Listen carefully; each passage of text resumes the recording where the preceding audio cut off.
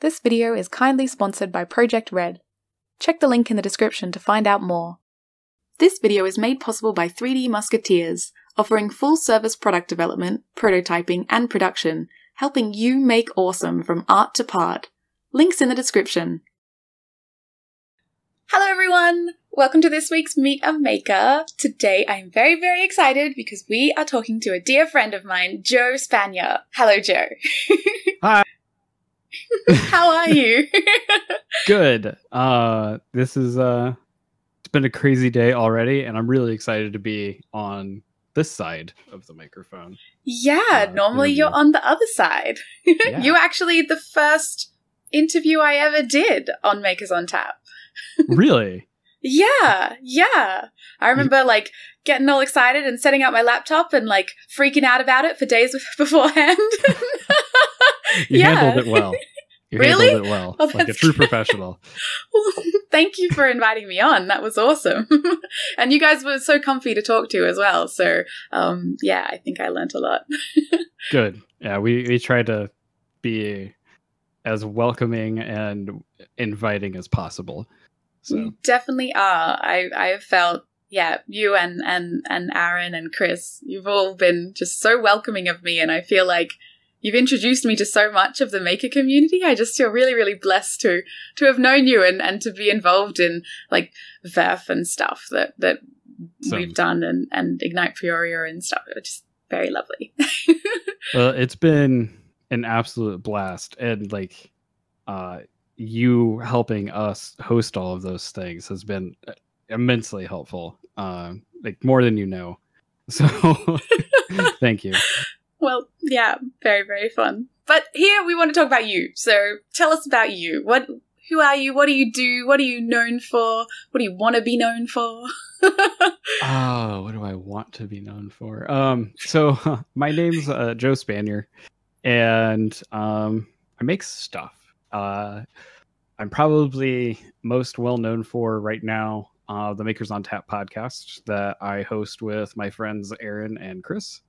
And we try to do it weekly. It hasn't been weekly lately, but we do a regular podcast where we bring people like Billy on and we just talk about making stuff. Or sometimes we don't bring anybody on and we talk about making stuff and the struggles, and sometimes they get really real, but they're tons of fun. But in my maker life, I'm really heavy into digital fabrication. So if it is machines making stuff, I'm probably into it. But I don't like making the things with the machines. I like building the machines way more. So I build CNC machines. I have a whole shop full of CNC routers and retrofit mills and lasers and 3D printers that I've built over the last 10 years. And that's kind of been my thing. And you do it so amazingly well. And you just have, how did you get to know so much about CNC and 3D? I suppose 3D printers are kind of CNC, but how did you get into all that? Because you really have accumulated such a wealth of knowledge. It's really obvious whenever you talk about it. So how did you get to there? Be incredibly obsessive. So a hyper-focus kind of deal. yeah, but never stop.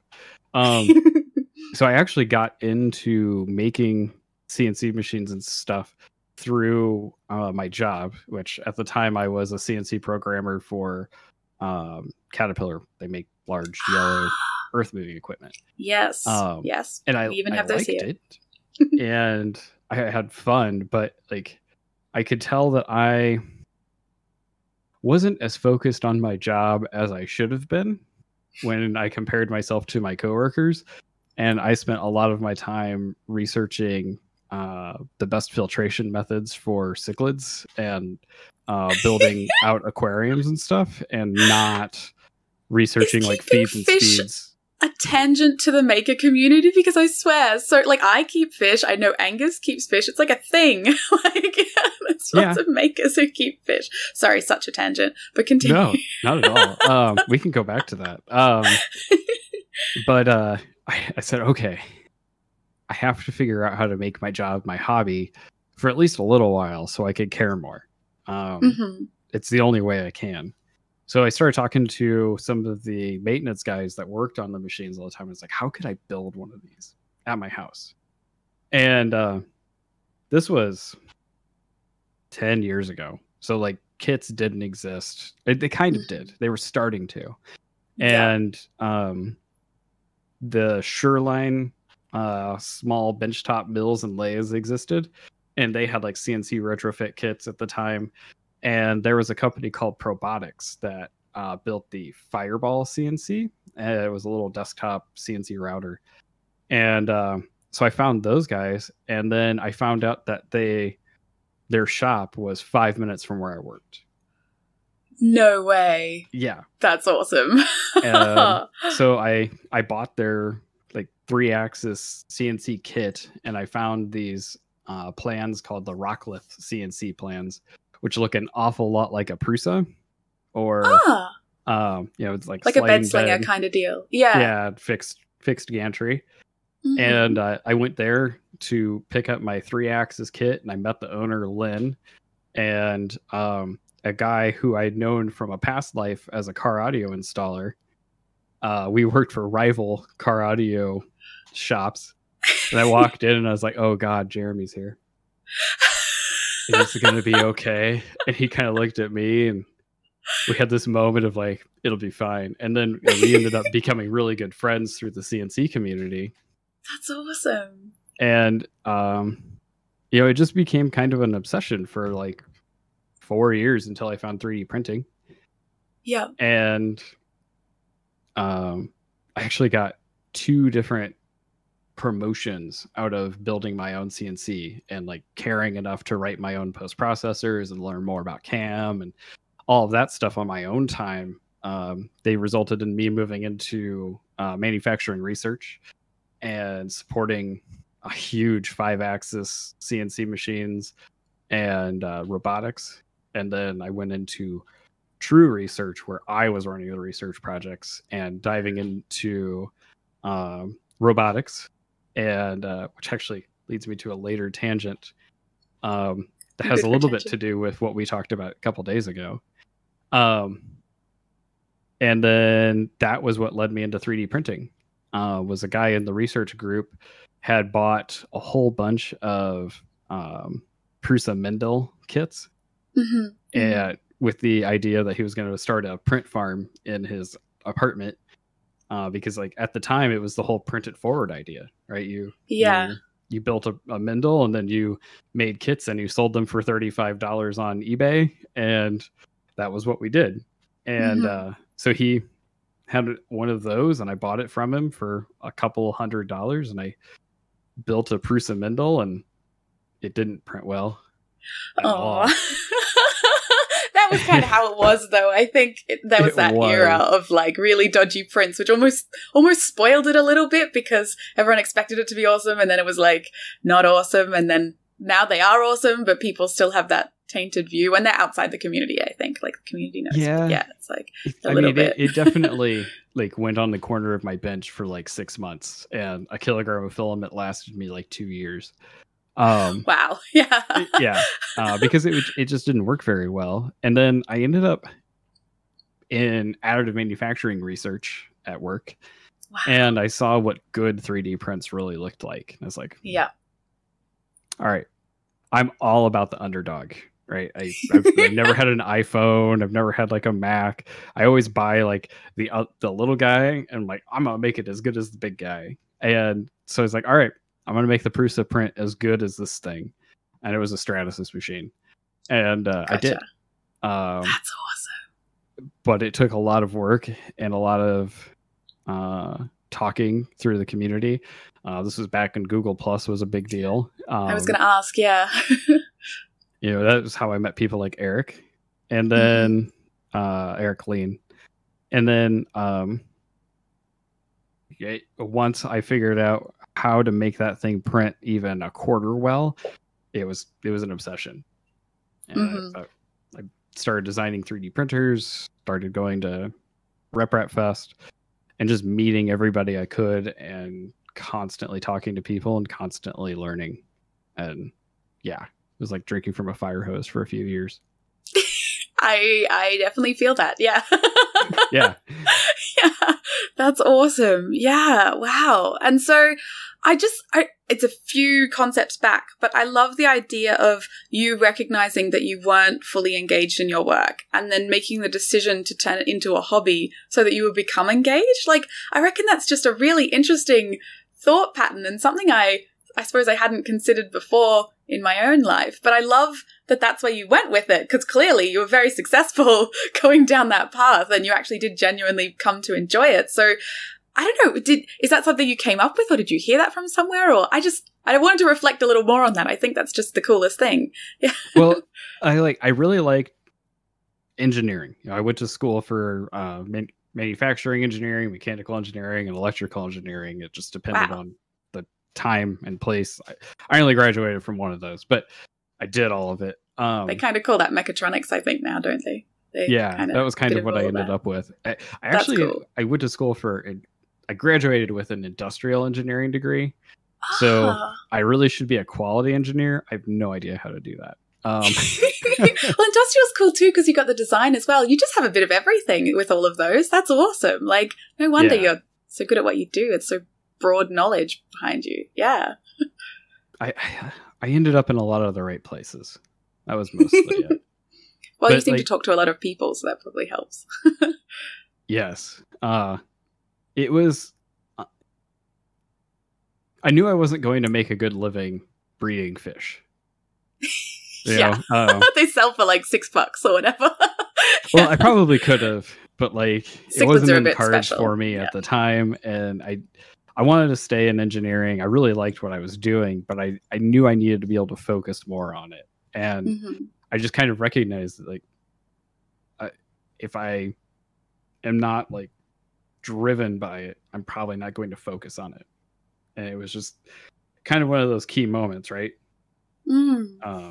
So I was learning how to program industrial robots at the time, learning how to program CNC machines at the time, and there was so much learning going on. And then I was learning how to do completely different things on my spare time, and one of them really kept my interest, and one of them was like, gotta look at this again. All right.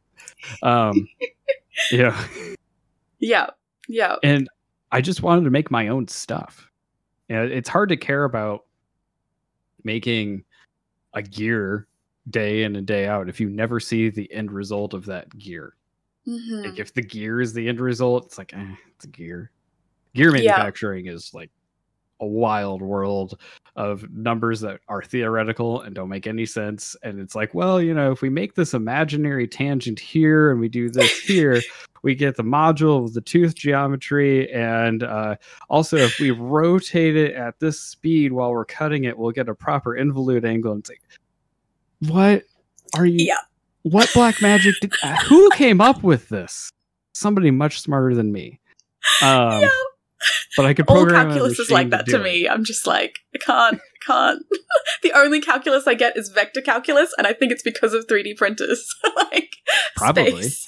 And then everything else, I'm just like, why is there 50 different rules for slightly different things? I can't work out what to apply where. Yeah.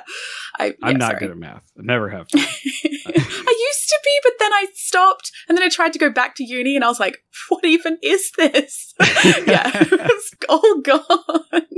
Anyway, yeah, sorry, such tangent. No.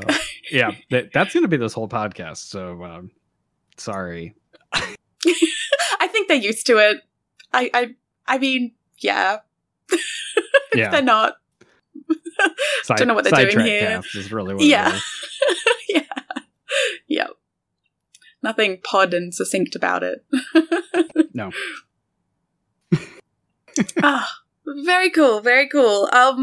So you obviously dove into 3D printing. We were touching upon that. And then what happened? Like, where did you go from there? Because you're not still working for Caterpillar now. What happened in the in-between? Oh, so... You don't have to. No, it's fine. I had this moment. I was like, I think I was 31 or 32. And I really had the realization that working is trading life for money units, trading time for money units, right? So time is the one thing we don't get back. Money units we can always make more of. And I was doing cool stuff. I had started a corporate makerspace. I had done the corporate initiative for desktop printing, like across the world. I deployed like 400 Lulzbots to That's people amazing. in China, India, Germany, Italy, all over the US. And then was like their point support person for a while, and that was interesting. And this was back when 3D printing was hard. This was before auto bed leveling. Before PLA and before, PLA had just become a thing. All metal hot ends were like becoming a thing. No auto bed leveling. But even though I was doing really cool stuff, I wasn't happy. I was like coming to work every day and I was like, I wonder if this is the day where I'll get fired. And I didn't feel bad about that. And that was when I was like, I should probably start figuring something else out. And so I jokingly made a comment to one of the sales representatives at Lulzbot. They had flown to Peoria for the opening of our corporate makerspace, and they brought us 2 prototype TAS 6s, and it was really cool. And I was like, if you guys ever need a remote anything, just let me know. And they went back and they had talked about it, and they called me and they're like, got a couple positions open, you should apply for one. And I was like, yes. All right. So I did, and I got the job. And it was a moment of, how people say never meet your heroes? It was like that. Okay. So I guess Lulzbot now isn't Lulzbot then. It's a completely different company with different ownership and probably, I hope, different corporate philosophies. But on my first day, I had a moment of like, what did I do? Was this a good decision? And it was, but it wasn't. It was because it got me out of my corporate job, got me out of the golden handcuffs and into a realm where I could really be me and not necessarily put on the collared shirt every day and like hope that I don't make the wrong person mad. But I feel this so hard. Sorry. I left my corporate job this year and I'm like, yes, I feel this. Yeah. Continue there. Sorry. But it wasn't because Lulzbot was insane to work for. So I spent 9 months there working remotely, and I learned a lot about myself working remotely. As a remote engineer, mostly that I probably had ADHD, and like things like my coworkers reminding me to go eat was a really big deal because now I didn't have coworkers to remind me to eat. Yeah, and like organizing my time was really hard, and but it was a really cool experience. And then I had an opportunity to go work at a local startup that was doing some really amazing things with natural textiles and making them like high performance fabrics. And it was with a team of people from my makerspace, and we were basically like taking lab scale to industrial scale, and we had like free reign of how to do that. So that's so cool. It was cool. So I had an opportunity to do that for about 2.5 years. And then I went to Murph on the last Murph that actually happened, and came back, and they had eliminated my job the next day. Of course, so yes. I remember. Yeah, that was cool. When that happened. Yeah. Sorry. Yeah, it's okay. So then I spent the next year as a consultant doing what I do. I played around with being a professional maker for a little while, figured out that I'm okay at that, but I don't like chasing the next contract or the next money opportunity. I played around with being in a robot mercenary. So, like, what is that? So when you're in industrial automation, there's always a need for more people. Always. There's not enough of us. Mm-hmm. So there's always opportunities, if you know the right people, to just show up at a place like an auto manufacturer and work on a robot for a weekend and make money. That's cool. Yeah. So I did that a little while, and it was super cool. And now I'm at a what are we? We're a automation / product development engineering firm with about 10 other guys, and I can work on effectively anything I want as long as it brings in money. And right now I'm working on really, really big 3D printers. You saw some pictures. How big is really big? Of the stuff that they make. They make like the build areas are measured in tens of feet. That's crazy. Yeah. Just for people who haven't seen, what does that technology kind of look like? Like, to what extent you can talk about it or whatever. I don't know what you can talk, but like, how does it work? How do you print that big?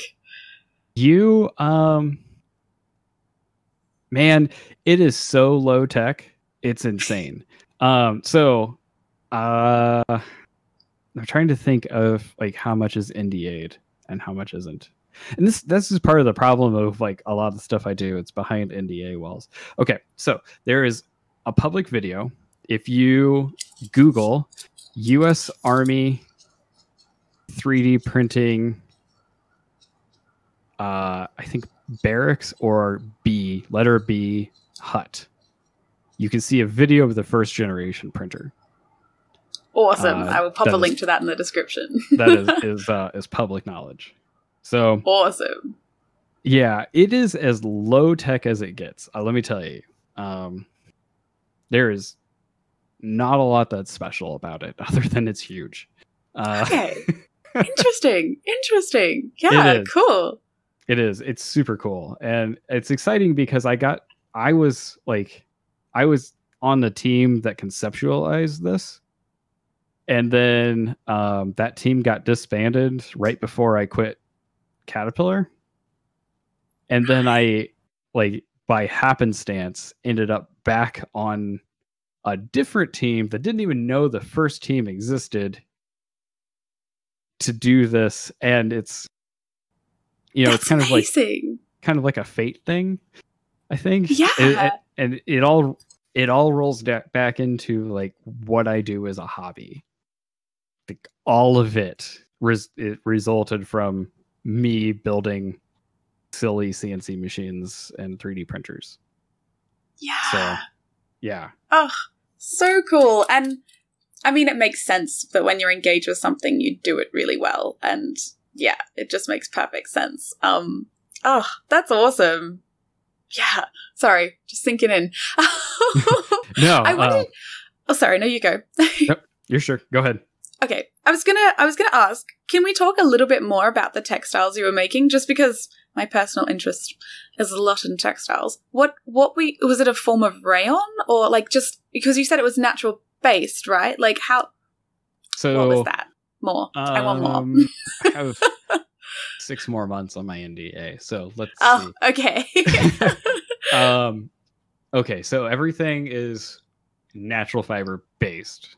Cotton, hemp, et cetera, and there is a chemical process done to it, and on the other side it acts more like a monofilament or a synthetic fiber. Yeah, so I know that's like, roughly how rayon is made, or Tencel, or yeah, rayon still has I think it has polypropylene in it. That's Oh, added does to it? it. I had no idea. I think so. Oh, Rayon, okay. Good to Rayon know. has some synthetics to it. Ah, okay. This on the other side is still completely natural. Nice. And now the company has pivoted some to making synthetic leather products. Cool. Yeah, and like it was frustrating because those like 2D products like that were what I came to the company to work on, and then right when they pivoted to work on that was when they were like, "Well, Joe doesn't need to be here anymore." So, but it's cool. It resulted in me learning a whole bunch about myself, and it all worked out for the best. So it's fine. Sometimes that's the way of it. But I still have stock in the company. Nice. I think having a plant-based sort of alternative to leather is so cool because cattle is so destructive to the environment. And every other leather in existence is oil-based. And yeah. So it's a really big deal because our petroleum dependence is huge. And the CEO always used to say, we'll never get the last barrel of oil in existence on the earth because it'll be too expensive by then. So we'll see. It's a weird, very cool, weird thing. Yeah. Oh, well, you said that when you were working at Caterpillar, you were already trying to work out filtration systems and stuff for your cichlids, which are fish, if anyone doesn't know. Yes. And so have you always been a maker, like since you were really young, or did that develop over time? Since I was young. Did something inspire you, or like where did it come from? My grandpa was an electrical engineer, and he actually put some of the first CNC machines that existed in Caterpillar. Wow. They were based on like vacuum tubes and relays and stuff. So when I started building CNC machines in my garage, he was just like, "What are you doing? That's not possible." I have this really funny memory of him coming to my house on my birthday, and for the last like forever years, I've taken the week of my birthday because it's Thanksgiving week usually. Oh, cool. Off and built a machine that week, or like focused on a project for that week, and that was my first largest format CNC router that I'd ever built. Was building it that weekend. And he just kind of looked at me like I was an idiot when I told him what I was doing. And then he came over later that week, and I'd made him a little plaque on it, and he was just like, I'm blown away. That's awesome. So, that must have been so cool. It was. It really was. I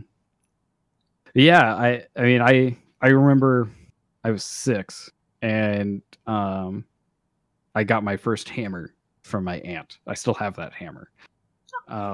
So I've built things and taken things apart for as long as I can remember. My dad and I, when it was my dad's weekend, we would just like go to the lumber yard and buy like $100 in lumber and come home and build ramps for skateboards and that's awesome. Stuff like that. So I've always had that going on around me and in me. That's super cool. Yeah, it's surprising how many people have family who support them and stuff. Like what? You look like you lit up. Were you going to say something? No. I was just sitting up. Reminding I need to do that too, actually. If I sit down too long, I start yawning because I hunch and then, I don't know, squish my lungs or something. Yeah. When you like have time, like you were talking about over Thanksgiving, to like sit and focus on a project, what is your creative process like? Like, where do you draw your inspiration, and how do you work through your problems? Like, what does that look like for you? I read your questions, and this was the one that was hard for me. We can skip it if No. It was a good thought exercise. I don't know. Usually there's either an end goal, I want a machine that does X, or through like some organic process, I have ended up on a tangent that needs to be solved. And when I get time to do it all, I think like this last year and a half, I've really developed more of a process. Because before it was always just like, oh well, I need we'll take the Massive, which was my giant Z CNC or 3D printer, for example, and it was like, well, I need a project for Murph, and I just quit Lulzbot, and it was like 3 weeks until Murph, and I was like, all right, I need a project. Went in the garage, found a bunch of crap, and was like, we can build a machine out of this. And the end goal of that was I wanted a machine that served no real purpose but would start a conversation. So I built. Yeah, well, you definitely did that because I heard about it, even though I never went to math. Did you hear about it from me? No, I don't think so. I don't think so. Even better. Yeah. I'm glad. So I built a 3D printer that had a 12-inch by 12-inch by 8-foot tall build area, and in like 3 weeks, and it wasn't a good printer, but it printed one rocket and it printed it well, and we printed a 7.5-foot tall space plane in 14 hours. Wow, that's incredible. Yeah. How was the nozzle big? How did you make that happen? That's crazy. I didn't realize it was so quick. Yeah, so I modified a 1.2 millimeter volcano nozzle to be 2 millimeters. And I remachined the nozzle so it had a flat to like smooth everything out.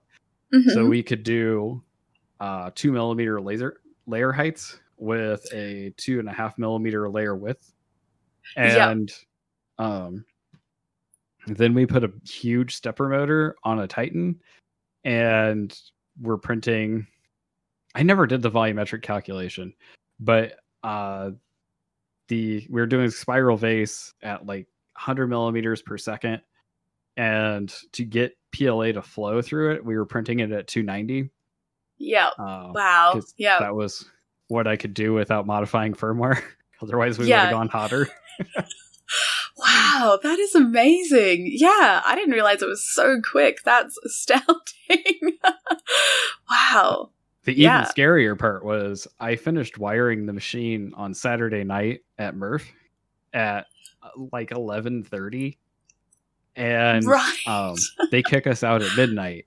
So right before midnight, John was coming around and telling everybody that they needed to leave, and I was like, John, let me click print and see the first layer go down. And he's like, when the lights go out, I'm locking the doors. So yeah, we clicked print. I set my laptop up with a webcam that I could access from my phone, and we just watched and hoped we didn't burn the building down. Oh my god. You say that, but I feel like there's a lot of that happens at Murph. I don't feel like I'm the only one that's ever done this. And we showed up the next day, and the rocket was 4 feet tall, and there was like 4 wraps of filament on the 3 kilogram roll. Wow. So just in time. Yeah, it became a mad scramble. Like, who's got a roll of filament we can buy? Quick! It's still going. Wow, that's awesome. I love it. My old buddies came through and brought us another roll of filament. Oh, that's good. But anyway, the design process of that was, I have a problem. Here's the crap I have to solve it. File new in Fusion, and fight through that for a few days, and then fix all the problems that I didn't catch in CAD on the fly. It's a bad process that I don't recommend anybody do. But it works. It did work. It has served me serviceably. I won't say well, and I won't say bad, because I usually get the problems solved. this thing, the milk crate, it's Yes. been a whole different design process. I've like made really good lists with like post-it notes in my notebook. Awesome. Oh, you're a fan of the dot grid too. I am a dot grid fan as well. Yeah. I'm a fan of post-it notes on the dot grid. Mostly because I can make lists upon lists upon lists and then check them off. Like, I have found this has been the year of me trying to get organized, and I am okay. So I found 3 things. I'm all about lists. Lists on my phone do me no good. Lists in my notebook it's like this sense of permanence that it holds me to them, versus my phone. I can just swipe the notification away and then I forget that it's there. But this, like, every time I open my notebook, it's there. It's in my face. I'm like, God, I need to make hinges for this stupid thing. So, yep. But the other thing is, and I went to a talk from Jay Pearson from Pearson Precision or Pearson Manufacturing. They make work holding for CNC machines at a trade show a couple of years ago. And he was talking about how he does so much now. Like, he started his company and started CNC machining so he could ride his mountain bike more instead of going to work. And it's turned into like this huge industry, and he still wants to ride his mountain bike. So he's always trying to find ways to save time. And he found that writing things down and making lists freed his mind to not deal with the minutia. And I was like, that makes sense, but I feel like if I write it down, I'm still going to have it in my head. And he was 100% right. Like, the minute I write it down, it's not in my head anymore. Yeah. Like, I know it's there, but I know it's there, and I don't have to remember that it's what it is. I know in my list, there's all the things I have to do, and I don't have to think about those things anymore. It makes them so much 100%. Less pressing and freeing. And it's been incredible to find that. And, it's still a process to keep up with it and remember that I do need to check my list, but to know that it's there. I just, try every couple days to just go through my notebook and make sure that all my check boxes have X's in them. Mm-hmm. So you do a bit of a bullet journal kind of deal then with the check boxes and stuff. Like I tried to do the bullet journal thing, and like, it was too much to remember. Like, there's all the things. There's all rules. Yeah, I don't do the full thing either, but I do the check boxes. Like, that was awesome for me. Like, making notes and then having check boxes next to anything I actually had to do. Yeah. Yeah, and the table of contents in the front of the journal, I do that. Yeah. Because I have a lot of things I need to think about. But it's so true though. Like, writing it down, it's like you're freeing up your RAM and not using it like storage memory. Like, right. Instead of caching it, we're putting it in the hard drive and forgetting it's there. Exactly. Yeah. It's really good. I completely agree. And it doesn't sound like it would do much, but it really does. And like, if you're lying awake at sleep at night, if you have like a pen and notepad, you can just scroll things down. It's like, then you can sleep because you're not just turning it over and over in your head. And I totally agree. 100%. I really want to find bullet journal post-it notes. Like, I have grid post-its, and these are guys, but I want bulleted post-its so I can put the post-its in my bullet journal.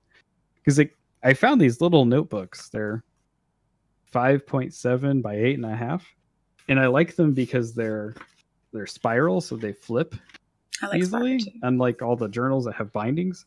And they're a like craft paper cover, so I can laser etch the cover and like make them look like whatever. Oh yeah, of course, lovely. Yeah, but there's not very many pages in them, so I hate to burn pages with lists that can be on post-it notes.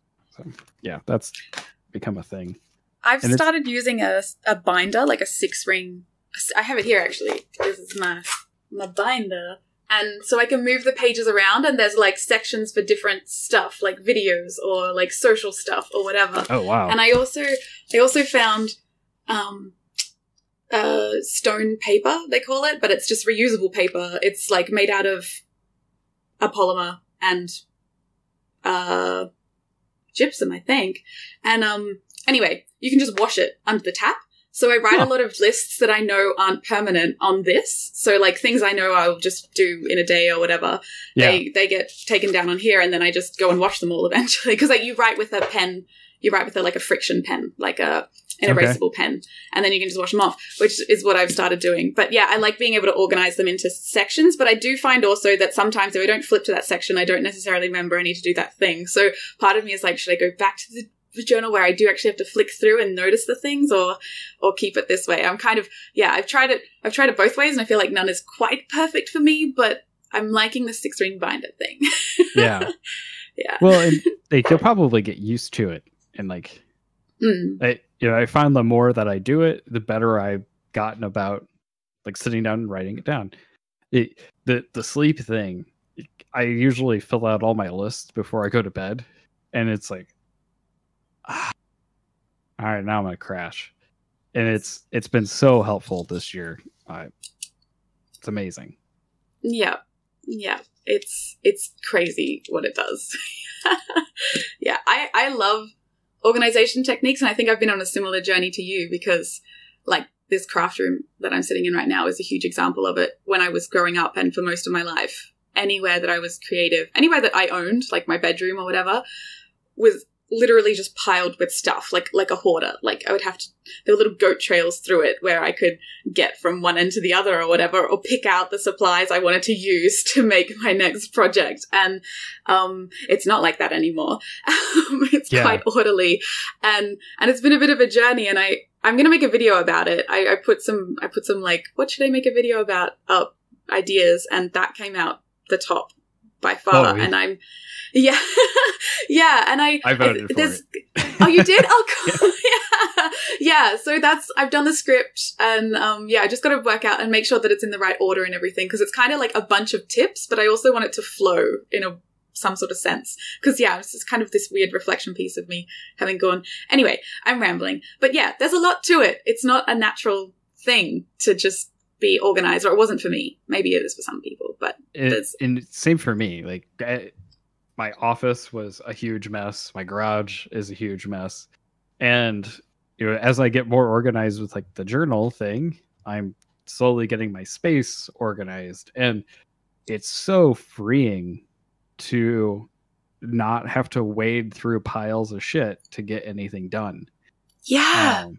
And just having everything so efficient, you can just grab it and do it. Because I would tell people, I know where everything is in my piles of crap, but reflecting back on it, I really didn't. And it took me so long to wade through, pick out all the little bits from all the different places that they were, wherever the last abandoned project was, and then put them together, and then I'd forget something and be darting in and out, and I wouldn't be able to actually use the space. I'd have to take it to the living room or something, because there was no room in the space. So it's just, Yeah, I'm exactly the same, and it's killing me because I see it in my kids.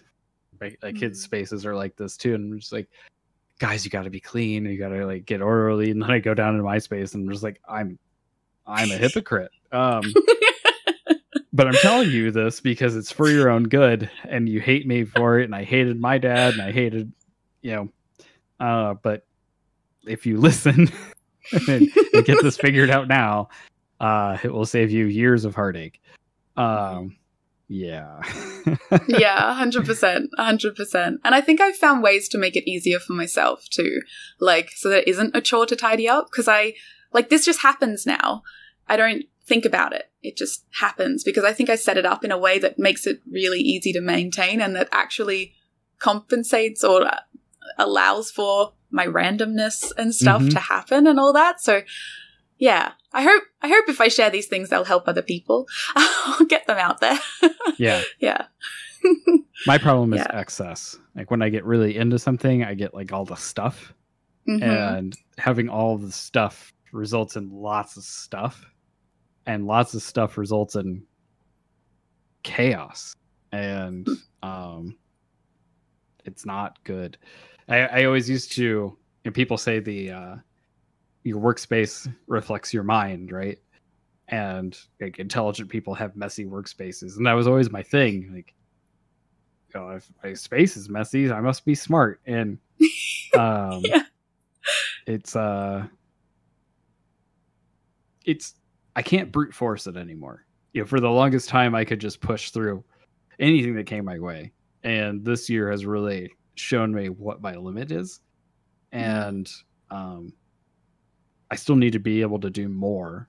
So the way I'm hoping that I can result in being able to do more is to do less of the minutia and have all of that stuff just done, and not have to focus on it, so I can focus on the things that matter.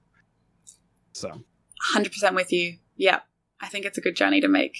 I promise you it feels better at the other end. I know you're partway through it right now. You're moving offices and everything, and it feels better the closer I get, so I can only imagine. Well, I wanted to jump back a bit because you mentioned the milk crate and it is behind you, and please talk more about it because it's the cutest CNC I've ever seen in my life. Yeah. Show us around. This is my baby CNC router. So all right, where does this start? Okay, so this machine was born out of frustration.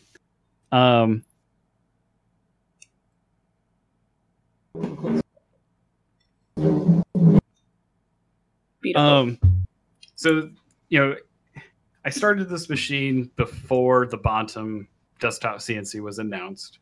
But this was kind of built out of like frustration with the Carbide, the Nomad, or the Carvey, or like all the little desktop CNC machines, the 3018. They're all good in their own way. Like the Nomad is a really good machine, but they all have limitations that I wasn't a fan of. And I really wanted a super portable kind of like sandbox CNC machine to just be able to play with, to try different controllers out on. I'm a huge fan of Linux CNC, but I also wanted to play with like some of the newer versions of Gerbil, like Gerbil HAL and the ESP32 version and the Acorn CNC controls. There's a whole bunch of really fun stuff coming out. I wanted something that I could very easily and low cost play with and not like disrupt the workflow on my 4x8 CNC or something like that. So that's how this thing was born. It is a 295 millimeter by 220 millimeter by about 60 or 70 Z work area. And it is buildable with a table saw and an Ender 3. Wow, that's incredible. Yeah.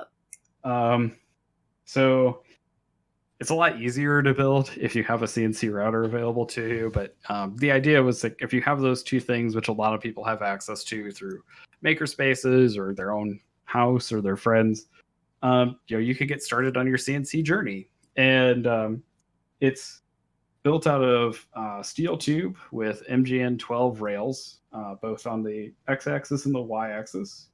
And the rest of the machine is all 3D printed plates.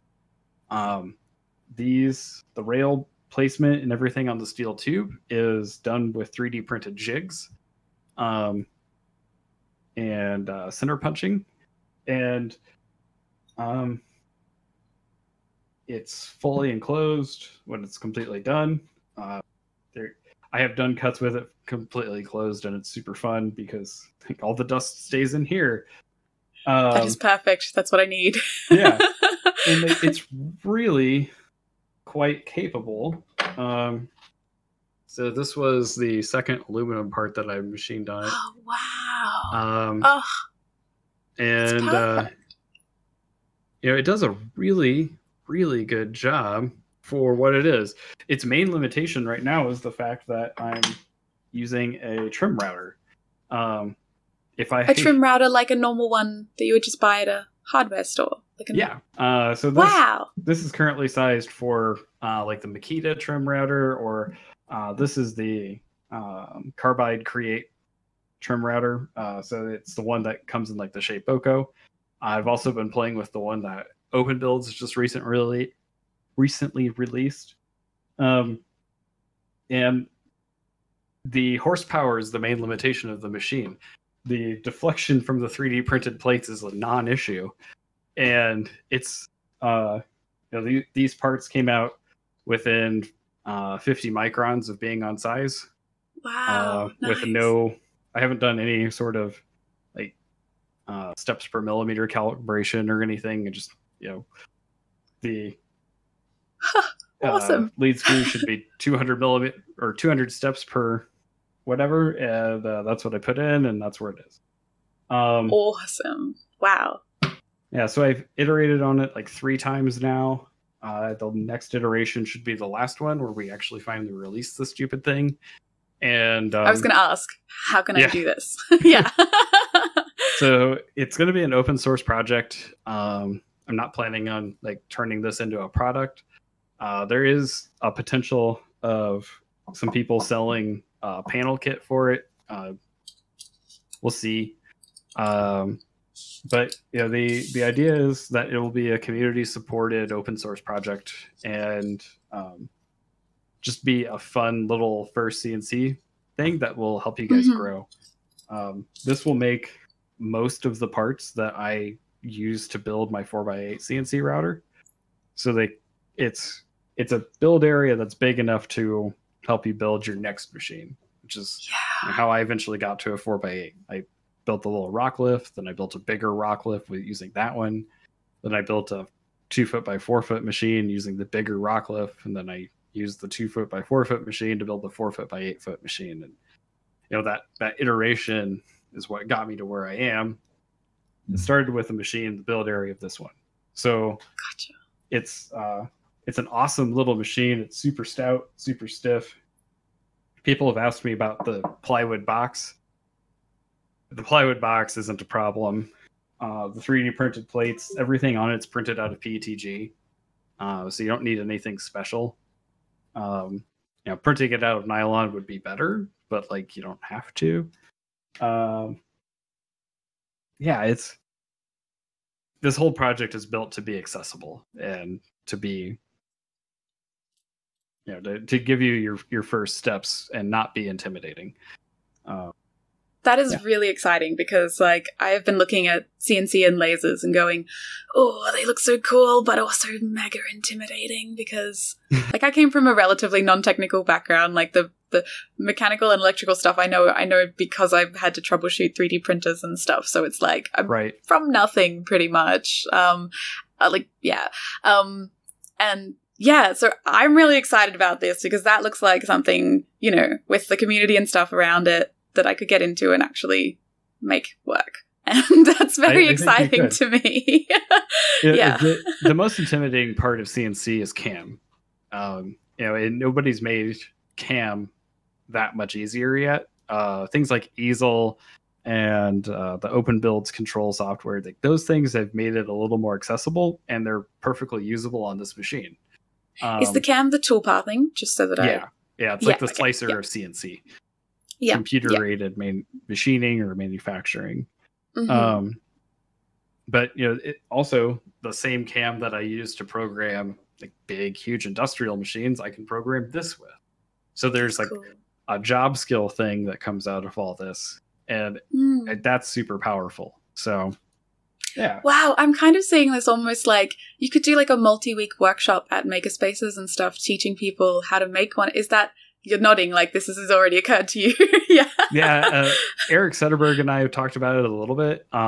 He's already started like thinking of ways to modify the design to make it even more accessible for the workshops. I've done those with 3D printers. I'm not sure I want to do them with this, but I'm also not sure I don't. I'm just really busy at the moment, and that's probably why that sounds like a terrible idea.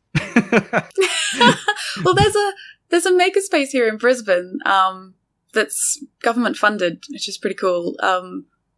They might be interested in something like that. I don't know. Maybe I could connect the dots. And because they have a few CNC machines, and this would be their huge thing is about getting people into it and empowering them to go their own way, basically.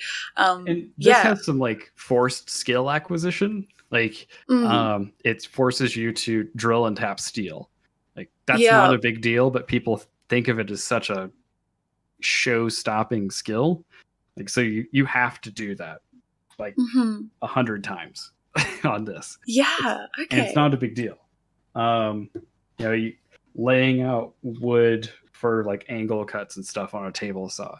It's intimidating until you do it, and the project kind of forces you into it. And then when you're done, you now have that skill in your skill toolbox. And the next time you need it, you're like, oh, well, when I built the milk crate, I did this and this, and it worked, or it didn't. And now I know. So I'll do this. The 3D printed jigging and tooling that all this does. I use my 3D printers constantly to enable things that aren't 3D printed. My big CNC was all 3D printed jigging and punches to be able to do plates and things for processes that I didn't have big enough tools to do. And it enabled me to do all of that. So there's so much forced skill acquisition in this project that when you're done, you'll be so much more capable, even beyond just having a CNC machine. Yeah, wow. Oh, I love it. I love it from the learning opportunity. Yeah, it's awesome. I'm decided. I'm going to build one. This is too cool. I need one. I've been wanting one for such a long time, and this just seems perfect, and the way you can enclose it and everything too, like, perfect. It's still loud. I have a shed. I'm lucky. Yeah. That is like one of the things with the trim routers that kills me is I have a water-cooled spindle on my CNC. Like, this thing's loud when it cuts, and these, like, as soon as you turn them on, I forgot how loud routers are. Okay. Yeah. It'll be fine. But it does such a good job. They're awesome. They're beautiful. Oh, well done. Thank you for making it open source and sharing with everyone and all that. Like, that is a beautiful thing. That's what makes our community great, is we're constantly willing to share. That is the one thing I think that's held like the laser cutting and the CNC community back some. I was going to say that. Yeah. It's kind of gatekeepy, and there's more people making money in that industry than there is in the 3D printers world. Like, people don't buy a $30,000 CNC mill to goof around in their garage. Most people. But people buy $1,000 or 3D printer to goof around in their garage. So it's a different mindset.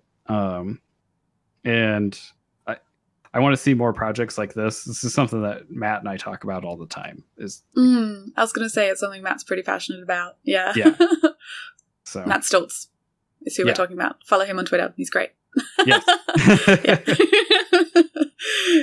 Yeah, definitely. And even the sharing of projects you can do with it. Like, there's no Thingiverse or PrusaPrinters.org of CNC or laser, really. Like, there's a couple of little ones, but they're not like it is with 3D printing. Yeah, or they're like really focused around a machine. Like the Maslow has the Maslow Gardens, and I think Shapeoko has a one around theirs, or Inventables, one of the two has one around theirs, and they're really focused on the machine, and they shared like project specific files for the CAM software they use, rather than sharing like DXFs or something that is DXFs are like 2D CAD that is cuttable on a router or a laser. Yeah. Like an SVG almost. Yeah. So yeah, I'd really like to see somebody build the Routerverse. Yeah. But that's a job for somebody that's better at software than me. Yeah, me too. If you're that person, we should talk. I have ideas. So let's do it. Hit him up. Yes. Yes. Oh, what have we talked about? Are there any projects that you've had over the years that you think like should have been, like, you thought they were really cool and they didn't get the attention you thought they should have? Like, is there anything you want to show off? Give it a second chance out in the interworld?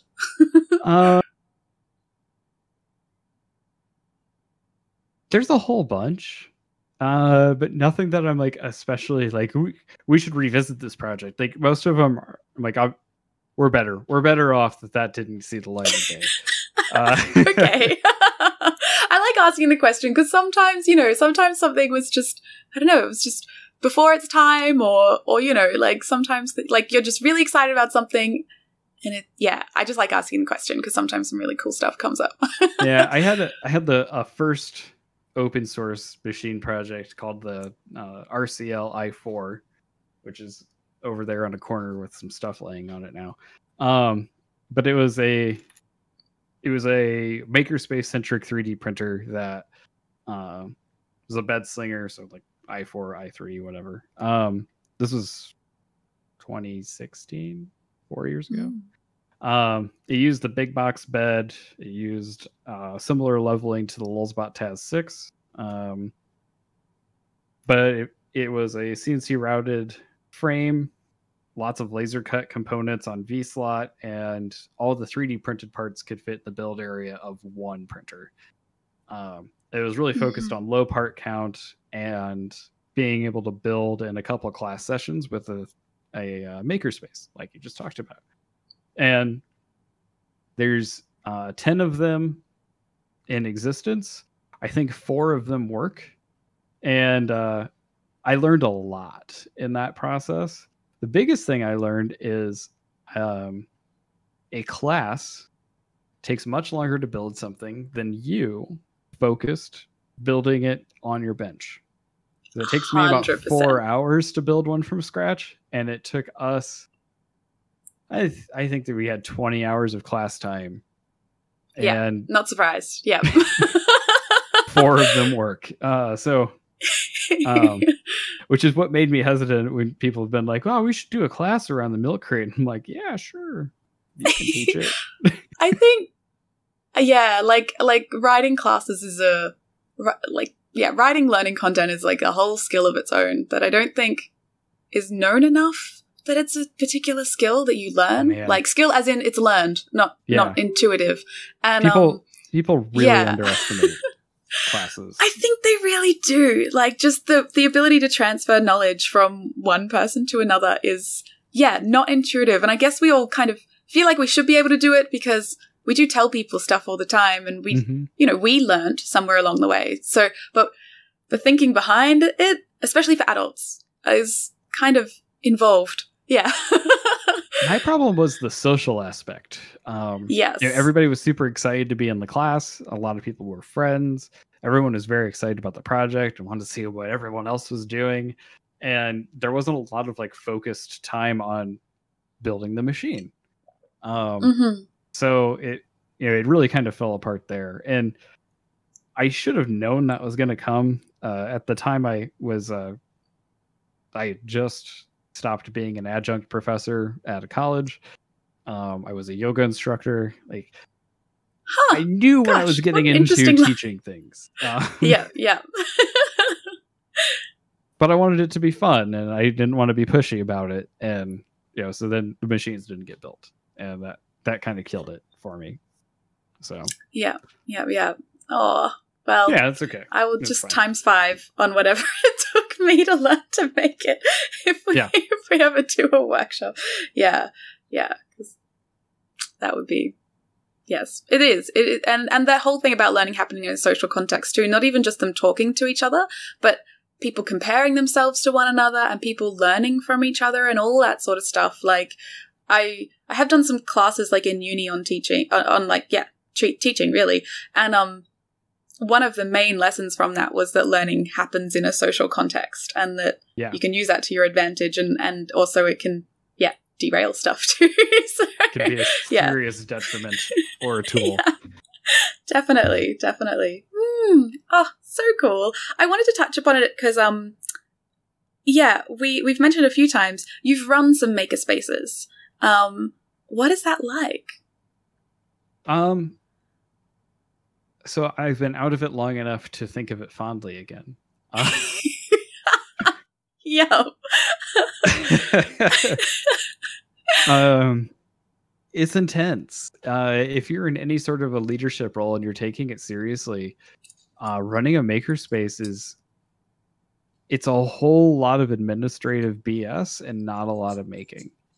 Or it can be if you let it get that way. And I definitely did.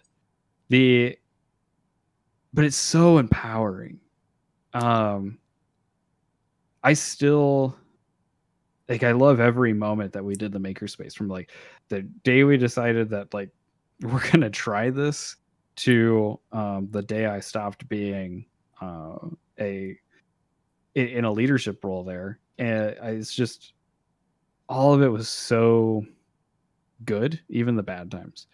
Because it's so fun to be able to look on a space like a makerspace that you're part of, and say like, I helped that person achieve their goal. In any sort of a fashion, whether it's, today I cleaned the bathroom, so that person had a clean bathroom while they were working on their project, or like, today I secured funding for the next 6 months so we can pay rent. And those are really fun. But then, like, being able to go to different communities, or be on things like this podcast and talk about your makerspace, and promote it, and be able to convince people like, hey, you should come to this thing that I helped do, and you should pay us money, and for that money we will probably not give you much, but you can be part of this group of people, and this group of people will help you achieve whatever. It's so much fun. If you're thinking about starting a makerspace, you should do it. If you're thinking about starting a makerspace for profit, you should look at all the for-profit makerspaces that have existed. And I say existed because there aren't a lot that still exist. Yeah, definitely.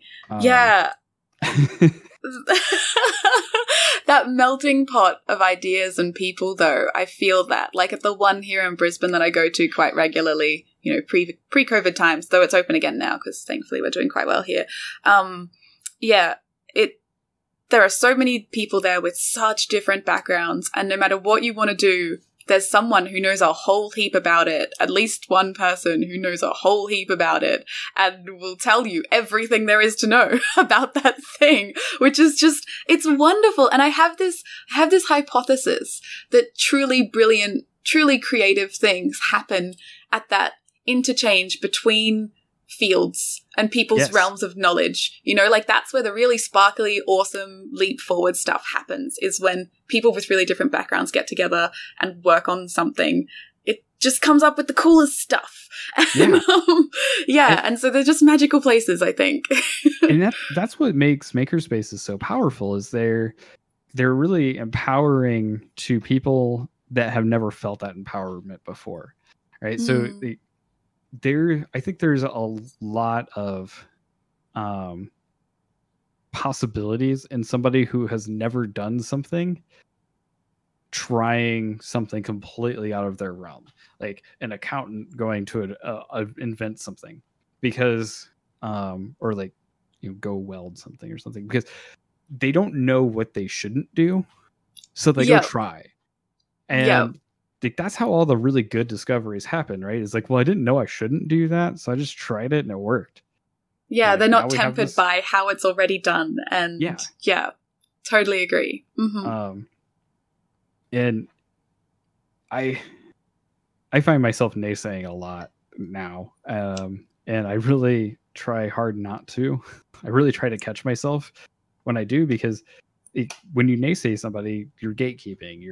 You're taking that empowerment away, and it's like, that's not what we're here for, right? We're here to help people, and we're here to let them grow and to learn on their own and break things, or figure it out. And that's where all that learning happens. And I'm constantly impressed by the people in our makerspace with like the creativity that they have, the things they come up with, the stuff that they do that I just would never do. The other day, a guy with laser cut like a 4-foot tall Eiffel Tower. Like, why? But that's amazing. Like, I wouldn't do that. But I'm really glad that you did. That's incredible. It was, it's always super cool to see the things that people come up with that are so far outside your realm. Totally. I completely agree. Yeah, even though I don't make stuff normally when I go to the makerspace, I just love seeing what everyone's up to. Yeah, it's inspiring. Yeah. When we started River City Labs, I had every tool I wanted at the time in my garage. So starting River City Labs wasn't about like starting a makerspace so I could have access to these things. It was about starting something to give everybody else access to the things that I loved. So we could make things together. And for the longest time, for like 4 years, we didn't have any tools. Nothing worked in our makerspace.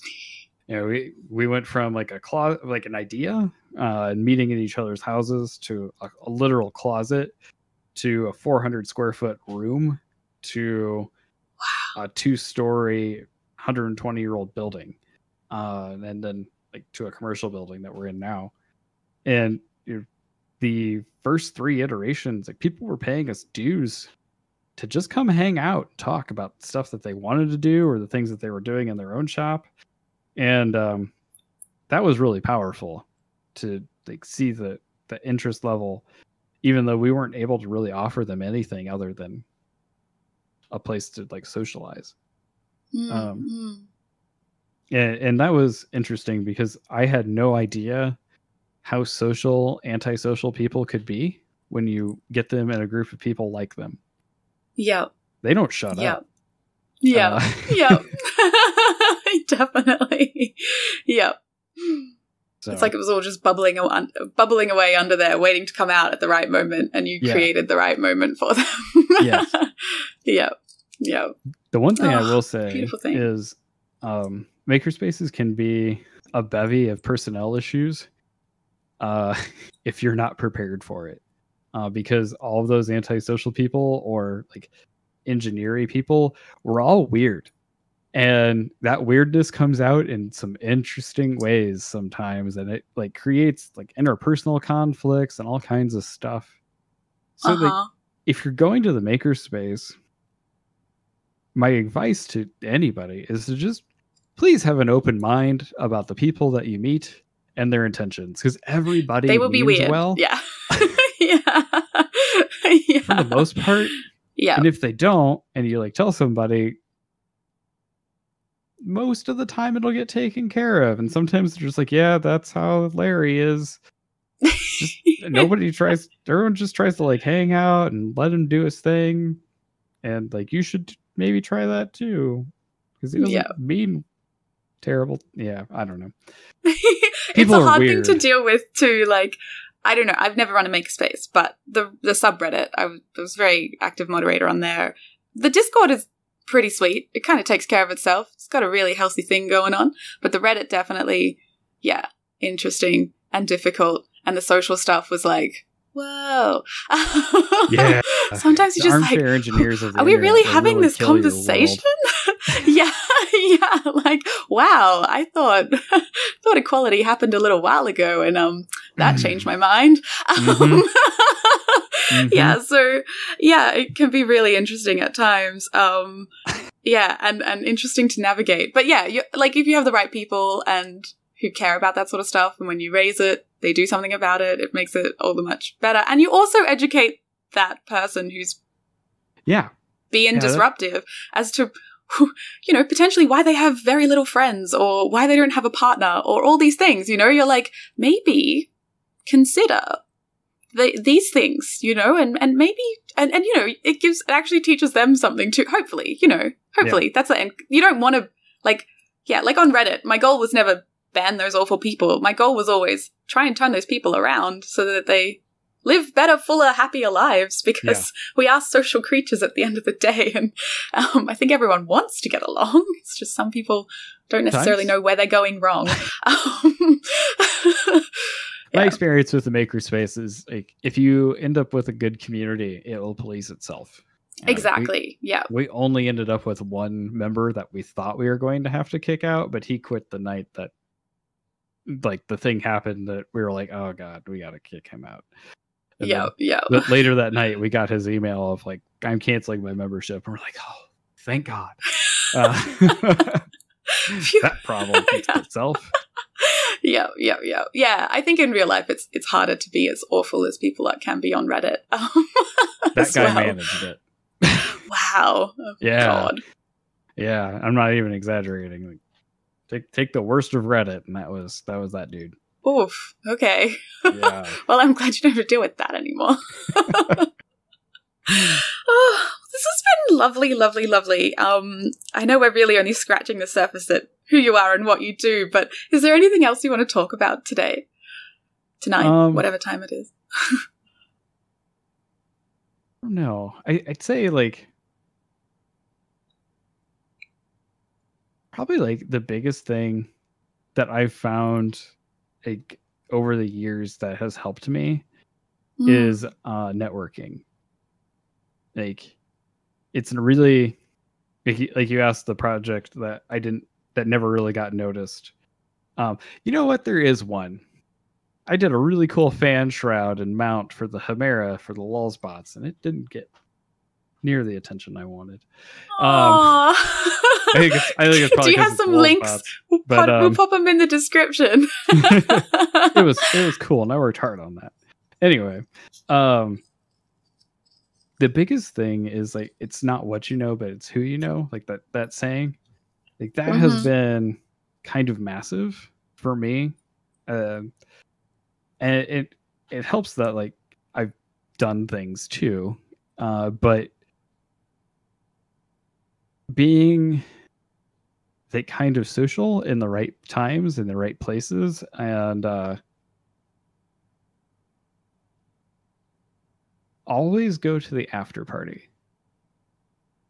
That's like my biggest tip. If you want to like get to know more people and grow your community, always go to the after party. And there's always an after party, like trade shows and all that stuff.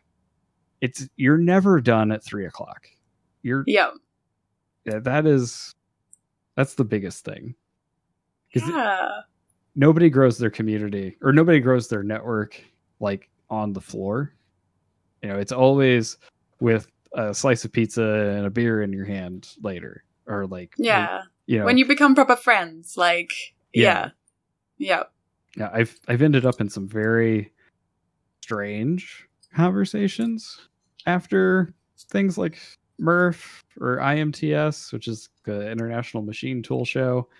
It's very strange, but they have often resulted in future opportunities that are still playing out, and resulted in future employment opportunities, and like that network, and like always being friendly and following up and working to be insightful.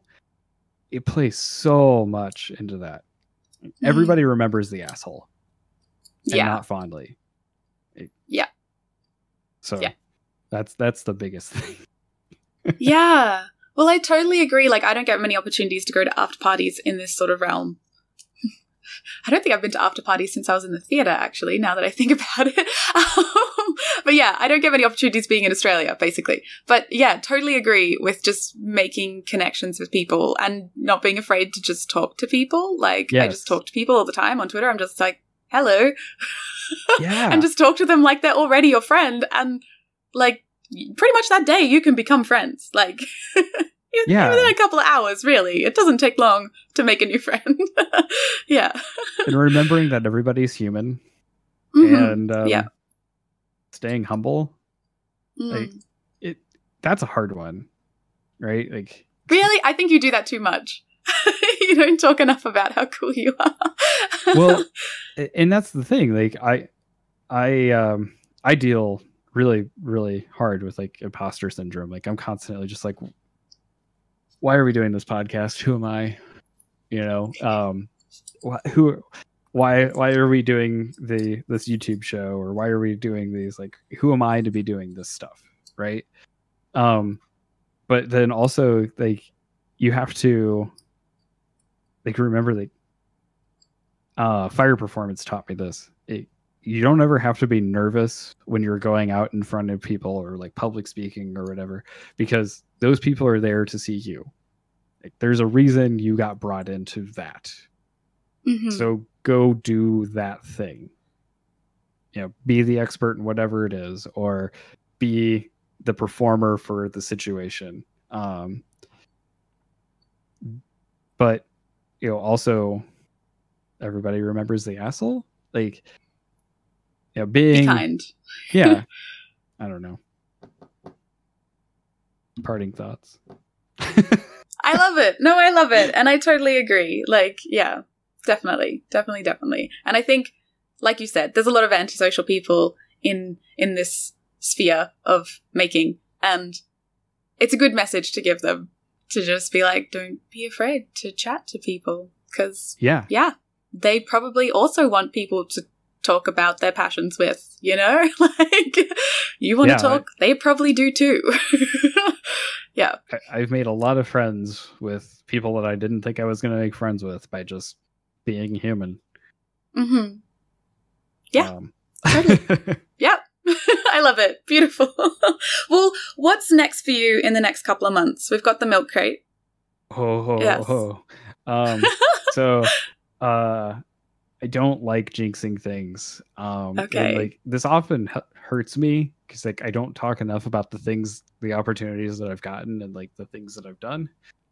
But it's looking very much like I may be a beta tester for a robot pretty soon. That's exciting. What kind of robot? Tormach. Tormach came out, just launching a robot arm in June.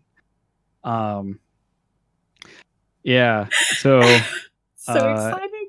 If everything goes to plan, I'll have that later this week. And also potentially a mill. So, like, you know, when we talk about, like, big things changing in my shop and, like, moving my office, I am also having to, like, move machines out so I can move machines in. And this is huge for me because it's a really big upscale in my capabilities in my shop. But also, this is the other piece of advice. When you have opportunities for networking, like, this kind of goes into the after party, don't pass them up. Like, so that, you know, I've been given an opportunity to do this beta testing, and this is a really big networking opportunity for me. So I'm going to do my best to not suck. You won't. It'll be awesome. Hopefully. That's so exciting. So, yeah. And, you know, like I said earlier, when I was in research robotics, that led me to this opportunity. So a guy I worked with in that research community introduced me to the CEO of Tormach, and we've been discussing this for like 2 years now in, like, various other projects. And, you know, now we're finally at this point, and, like, it's going to pay off. So that's awesome. Hopefully. And then other future things, Makers on Tap is starting YouTube stuff. I saw that. That's so exciting. So we did our first video that turned out really bad. It wasn't. You seem to have lots of technical difficulties, though, which is a thing. This show is so cursed. There's so much editing that goes on because every time there are huge technical issues. Yeah, you'll get past those, and so will we. We already bought new microphones, and so then the next episode we're doing on Between Two Makers is the Daedalus. Yes, we'll be not reviewing, but discussing. I don't want to get into this review world, but I have really strong opinions about things, and I'm going to share them. But the Daedalus is, like, awesome. Yeah. It's incredible. It's stupid fast. Like, 6 times faster than the printer that's sitting next to it. That's also more expensive. So wow, awesome. I will definitely be watching that because, yeah, I love Joseph. He's awesome, and the Daedalus is amazing. Like, yeah, beautiful, we socially beautiful distantly printer. hung out this morning, and it was great. Yes, that's awesome. And what else is new? those are the big things. The milk crate's going to be a big launch. Well, writing the documentation is going to be a big chunk of time. But I have some really awesome people helping me with that. Aaron Peterson from Makers on Tap and Adam Hiley of Dreadmaker Adam on Twitter are both helping me do documentation for it. That's and they're keeping me on task, which is like real helpful. Being good friends. Yeah, we need that. We need that. Us ADHD types. We need someone to sort us out a little bit. It's well past the point where I normally give up on projects. So the fact that I'm like still doing it and still excited about it is a really big deal. I've solved the problems. It's a functional machine. It's way past done for me. So the fact that we're like still pushing on this and banging on it is pretty cool. That's awesome. Oh, I'm so excited for you. That's awesome. Yeah. Where can people follow? Where can people follow you, your work, the things you're involved in? Twitter, I am Joe Spanier Makes. And Instagram, I am nemesis.robotics. Those are probably the two main ones to follow. And then also Makers on Tap on both Twitter and Instagram. And YouTube now. Yeah, and YouTube. And then keep an eye on my Instagram and probably our YouTube in the next couple weeks. I'll be posting lots of stuff as machines come and shop changes. So heck yeah. Awesome. And I've started asking this question too. Are there any communities that you're a part of that have been really helpful to you that you'd like to just say are really cool that maybe other people might be interested in? So River City Labs actually has a $5 membership to our Slack. Wow. And that's massive. We've got people all over the world on our Slack that have been really great. The Makers on Tap Discord is a really awesome, super supportive place. We've got a channel for the milk crate going now. We've got a channel for tool changing 3D printers. And then our MOT and Friends channel is just a constant thread of support and also heckling, which is just ultra fun.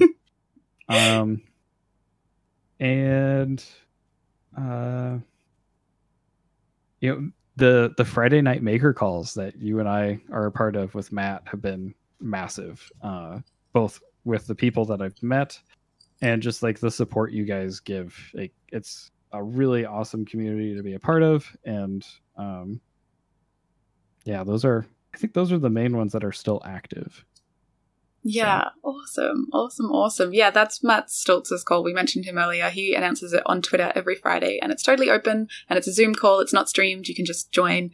Yeah, you just have to sign up each week. And yes, I totally agree. Awesome. I don't know what I would have done this year without that community. Like, kept me going, I think. It's kept a lot of people going. I feel bad because I always called in late. You have kids to put to bed and stuff. And that's the thing. Like, it's everybody's superhuman.